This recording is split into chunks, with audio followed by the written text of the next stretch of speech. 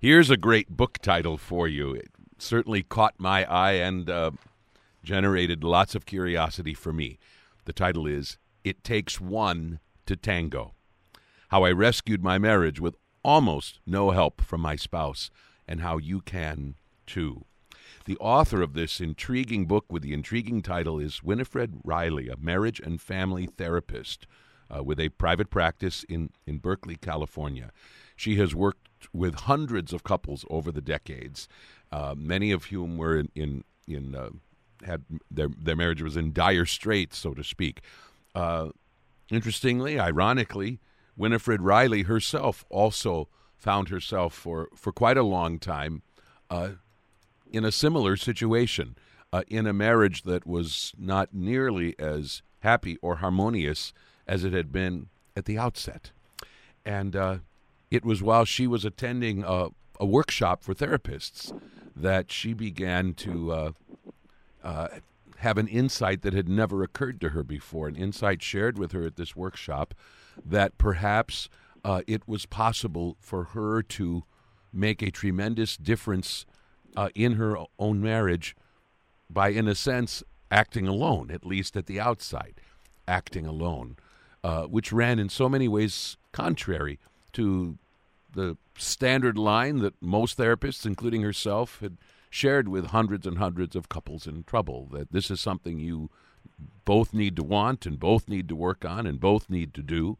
And she found herself, in a sense, liberated by the notion that perhaps it did not always have to work that way, and that it was possible to effect great repair on a relationship, even in a sense, unilaterally or largely unilaterally. It's a very intriguing notion, although it's one that not everyone is comfortable with, especially at the outset. I have found it quite persuasive as I've read this very, very intriguing book, which is published by Touchstone. Again, it's called It Takes One to Tango: How I Rescued My Marriage with Almost No Help from My Spouse, and How You Can Too. Winifred Riley, we welcome you to the Morning Show. Yes, thank you so much. Thanks for having me. I'm glad we can have this conversation. So, yeah, it sounds like you really read the book and you got it. It's true. It's unconventional, but actually it's very powerful. Right. But I have to say, at least at one point in the book, when you talk about first broaching this possibility with some of your clients, that is, with couples approaching you with marital difficulties of their own, when you first raised this possibility with them, some of them, you say, were incensed at the thought. I mean, really offended by the notion. And I should think that as you sat down to actually put these thoughts together in the form of this book, that has to cross your mind as well, that there are some people who are going to read the title of the book and turn away, will not be able to take in this possibility. Well, it's not as hard to sell as you think. But people's first reaction is that can't possibly be true. But people thought that about the Earth being round. It can't possibly be true, except for that I start to explain to people how much more empowering it is to actually do something. This other model, the two to tango model, leaves people really stuck. It leaves them waiting for their spouse to share their inspiration or share their vision or be as motivated or as hopeful. I regularly work with people where one person is more hopeful for the marriage than the other. And, conventional wisdom would say, well, I guess that's just too bad. Here's a good divorce lawyer. As opposed to, okay, see if you can be influential. See if you can carry the hope, or see if you can carry the motivation. I work now and again with people where just one partner comes in because the other one is either fearful or doesn't believe in therapy or is afraid therapy is the first step toward divorce. Or they say, I think things are fine. I think the problem is you. And so the person comes in and they say, is the problem me? And I say, of course the problem isn't you. except for that there are things you do that you could change, and that's not the same thing as if you just fix yourself up, your marriage will get better, but somebody could change their reaction to a grumpy spouse. Someone could change their reaction to a raging spouse, and I'm not suggesting you turn that reaction into, okay, this is fine with me. Sometimes, you have a raging spouse and you strengthen yourself to stand before that person and say, I'm tired of being yelled at. I know you think being there for you means that I stand here in the kitchen while you spout off about my shortcomings, but I don't believe that anymore, and I'm not standing here. If you want to talk to me about our struggles, you're going to have to come to me in a different way, and then you go read. These are unilateral moves that are made to improve the marriage, not unilateral moves that are made to, counter somebody else's best interest. People like that pretty quickly, the idea that they can move their own chess piece in a way, it's like a chess game. You get to move your chess piece where you want. And suddenly that sense of I'm stuck and I don't know what to do and he won't do this, she won't do that, we can't talk about that, all that starts to fall away. Of course you can talk about it. You might not be able to talk about it without your spouse reacting, but, so I often say, okay, fasten your seatbelts, here we go. So, in other words, it at a glance, especially someone, certain people might look at the title of your book or hear this concept and jump to the conclusion that it is all about, in a sense, submitting or surrendering or putting yourself second and what you want out of life and making your partner and his wishes or her wishes predominant. This really isn't about this at all. You really are trying to create a model in which we're really talking about empowerment of one half of the partnership that moves to improve a marriage can begin with one. They don't always have to begin with both. If one finds yourself in a situation in which that moving together might not be possible. But if you think about it, it's sort of a fantasy that two people are going to spontaneously stand up at dinner at the same time and say, honey, I think we need some work on the marriage. It's all change is initiated by one person. Somebody has an idea. I think we need to change the way the parking system is downtown. Somebody has an idea. If people have one person comes with an idea and then brings it to the table and then makes a go of persuading somebody else. So, it's a fantasy that couples are equally motivated. I knew I was going to have a lot of, and was excited to do this, but I knew I was going to have a lot of pushback. I remember being at a seminar for kind of how you write a book. This was probably 10 or 15 years ago when I had the idea, and I was having coffee, and I said to my friend, what do you think about calling it what takes one to tango? And some woman at the coffee table said, oh, yeah, I was in that marriage. I dragged my husband around until I finally kicked him out. Forget that marriage. And so I thought, okay, good, this is a hot topic. It very much is. For those of you just joining us, I'm speaking with Winifred Riley, the author of It Takes One to Tango, How I Rescued My Marriage with Almost No Help from My Spouse and How You Can Too. I think a lot of people will find it interesting how disarmingly honest you are about yourself and about your own marriage with Patrick. And first of all, could you just say a word about the boldness of being so open and frank about how difficult your own marriage was for many, many years? Was it difficult to do that? And also speak on behalf of your husband. Was it difficult for him to have this story shared so openly? I'll talk about both of those. That's one of the that's one of the biggest difficulties that I see in the therapy world, in the therapy book writing world, is that it looks like there are experts and novices. And the therapists are all experts, and it's amazing how many of my clients are shocked to find that I have an argument with my husband. That there's that like there isn't just some formula where we figure out how to be married and then we finally live in bliss.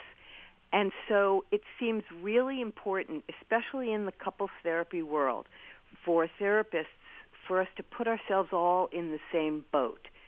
So in that very same seminar where I learned about how, in fact, that people's need for agreement was actually what was keeping people stuck, and that we needed to learn how to deal with our differences and how to disagree. It was in that seminar that the woman who was leading it, Dr. Ellen Bader, she opened with a line about how she and her husband had gone to the Grand Canyon, and they were finally in a place in their marriage where they could just stand at the edge and not worry that either one of them would push the other one off. And I remember being utterly stunned at the time, thinking, oh, my God, why is she saying something like that? And probably about 2 hours into the seminar, my face lit up, and I thought, she's saying that because she's saying this marriage is hard. If she stood up there saying there's a formula for marriage and here it is, she would be doing people a disservice, because the overall message is this thing is hard. It's hard for all of us. I thought about naming my book "Marriage is Hard." Boy, people said nobody wants to buy that book, but I thought, but that's what it is. And so I actually thought the most persuasive book was going to be one where, the story is true. This is a completely true story. That I came home from this workshop. My marriage was, the difficulties in my marriage were just that the two of us are stubborn, and we were squabblers, and that was really unpleasant, and we didn't know how to stop. Like when we weren't fighting, we loved each other dearly, but the arguing about nothing and the power and control battles were exhausting. I want to point out one thing that you say in this part of the book where you're describing your marriage. You're saying, and this really occurs, you tell us, just as you were passing the 5-year mark, you said married life was proving to be more strenuous and infinitely more complicated than we'd ever imagined. We fought more than we laughed, and our fights were always about the same thing, only that thing was hard to name. What were we fighting about anyway? That's a really great question, and that notion of how often, although you might be fighting about a million little things, in some respects, it sort of feels like it's the same thing with just a million different names. But it's the same thing. It's who's going to do it their way, which way, my way, your way, turn left, turn right. Just like, what are we fighting about? People fight about nothing. Right. I say people have a knockdown, drag-out fight. It was horrible. I slept on the couch. It was terrible. We hated each other. Oh, yeah, what happened? I don't know. Was that the thing about the credit card? No, wait, no. That was about the pillow. I don't know. I can't remember what it was, but it was horrible. I hear this all the time. Nobody even knows what you're fighting about. Right, so it feels huge in the moment, and it's obviously not huge. I think the other really important point from this part of the book where you're describing how hard things were in your marriage for such a long time, and I really think this is worth thinking about. You said you're talking about several ways in which you, like probably most couples, were very naive about how hard relationships are and how hard marriage is. And you say at one point, perhaps most naive was the belief that because we loved each other, our life together would get better and better with time, no matter what challenges we faced. Yeah. And I think that is so true, and I think probably people are naive in that respect about other aspects of their lives as well. Just this sort of blissful notion that just hanging in there is enough, and this will just naturally get better over time. And probably very little operates that way. In most cases, it's probably the reverse. But didn't you feel feel like that about, like, finally when I'm a grown-up, everything is going to be great, you know? It's like the same kind of thing. When you're 9 years old, you think, when I'm a grown-up, everything is going to be fabulous because I'm going to be in charge of everything. You know, it's not quite like that. But the thing is, when people have that expectation and marriage gets hard, they just think they're doing it wrong. They married the wrong person. They grew up with crazy parents, and that's the problem. Or that marriage is just a stupid institution, and then they give up. But I wanted to be sure to go back to your question about my husband. Yes. My husband has been just incredibly generous about this, because our marriage is quite lovely now, and he appreciates all the work that we did. There is a point, which is why the subtitle says almost. There was a point where I wasn't the only one working on it, and that's the key here. You get started, and as you start to clean up the relationship system, the spouse, not always, but usually, begins to change too, but not because you are the engineer of that change. That was the biggest surprise. I thought it was a kind of a Hail Mary effort here for me. I'm going to just start focusing on myself. Everybody says, oh, you can't change your spouse. Well, I was going to take that seriously and stop trying to change him, and it worked. And so he began to change. In fact, sometimes he was the lead agent for change. If we were getting into a tangle, he would be the one who'd say, I think we're going down the wrong road. This is ridiculous. I think we should stop. And we began to share, but it wasn't out the outset.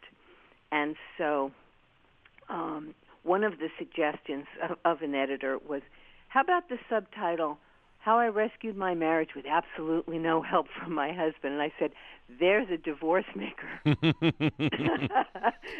said, no, we're not going for that, but how about this? This is good, almost, because that was true. It was definitely not, absolutely not. What do you think was at the core of your husband's resistance to this notion? That's an interesting question. I don't know, except for that maybe just a reluctance to change, or a fear that if we really looked at it, we were going to find out that it was all his fault, or that he was just, kind of hunkered down and being a guy, and you're just supposed to kind of endure whatever goes on. I'm not positive, but I think a lot of people are fearful and resistant to change, and they also, he's not alone, I'm not alone. I think almost everybody thinks the real trouble with their marriage is the person they married. And so, people come into my office all the time. I've had people come in with lists. Here's what's wrong with the marriage. And it's a list that starts with she. She's late. She's messy. She picks up the kids on late. She never wants to have sex. She doesn't make the bed. It's just, and so then that's what's wrong with their marriage. And they hand it to me like they're bringing in a broken toaster that to the fix-it shop, and here's what you got to do, and start. They figure I'm going to get to work on their spouse. I especially appreciate the matter of couples who have to, in your words, move beyond the safety of sameness, and of course this is part of this whole phase of differentiation where one needs to be honest about the differences that perhaps you didn't see at first, and learn to embrace those. Yeah, right. Now, I suppose this is not always true. That is, there are couples whom right from the beginning, from the very first date, never quite have the same rosy, hazy kind of honeymoon period even before they're married, but are acutely aware of one's differences and maybe do some of this right from the outset. I suspect your book is mostly for those couples where they followed more of the storybook path and really didn't think much in the outset about those differences. Is that fair to say? No, I don't think so. I think my book is for anybody who wants to have a more vibrant and lively marriage. It's not just for people on the brink of divorce or who are, stubborn pigheads like me and my husband. It's really a book about empowering yourself to have a broader wingspan, to use your voice, to create change, to push the boundaries of what it is that you feel are kind of the rules in your relationship, and to see if there's something more, something different. And in any relationship, someone is going to say, I don't think I want to blank anymore. Someone might say, I don't really want to go to church every Sunday. Or someone might say, I want to start going to church. Or someone might say, I think I'd like to have a third kid. That we are not always going to want the same thing at the same time. And I hear all the time from couples, well, we can't actually talk about that. If I do this, she freaks out. If I say, what about we start saving more? Or, I think we should cut loose a little bit and maybe take a really fancy vacation for our 25th anniversary, and it breaks the rules. So I don't just think it's about troubled couples or people who have dramatic, conflicts. Everybody longs for something that they're afraid to reveal. And so, so in the honeymoon, in the early phase, it's not like we all have rose-colored glasses per se. It's that we're all focused on the positive and the aspects of the relationship where we're alike. It's like, oh, I finally found someone who's like me. I have found my person. But then we also discover things we don't know about that person, things that are difficult. They chew loud. Or, I didn't realize that he had so many shoes that they were always all over the house. Or, he picks his nails in a way that's driving me nuts. Or he can't ever actually let me win. You start to see these things, and then marriage gets interesting. It's not that it gets bad. It just gets to be more of it's a little bit more of an uphill hike, and you have to engage more with how am I going to manage myself in relation to not having everything the way I want. And I think we grow that way. I don't think you can grow if you're never challenged. Absolutely. And I suppose the other thing, too, is there are many couples where there are some significant differences. I think of my own.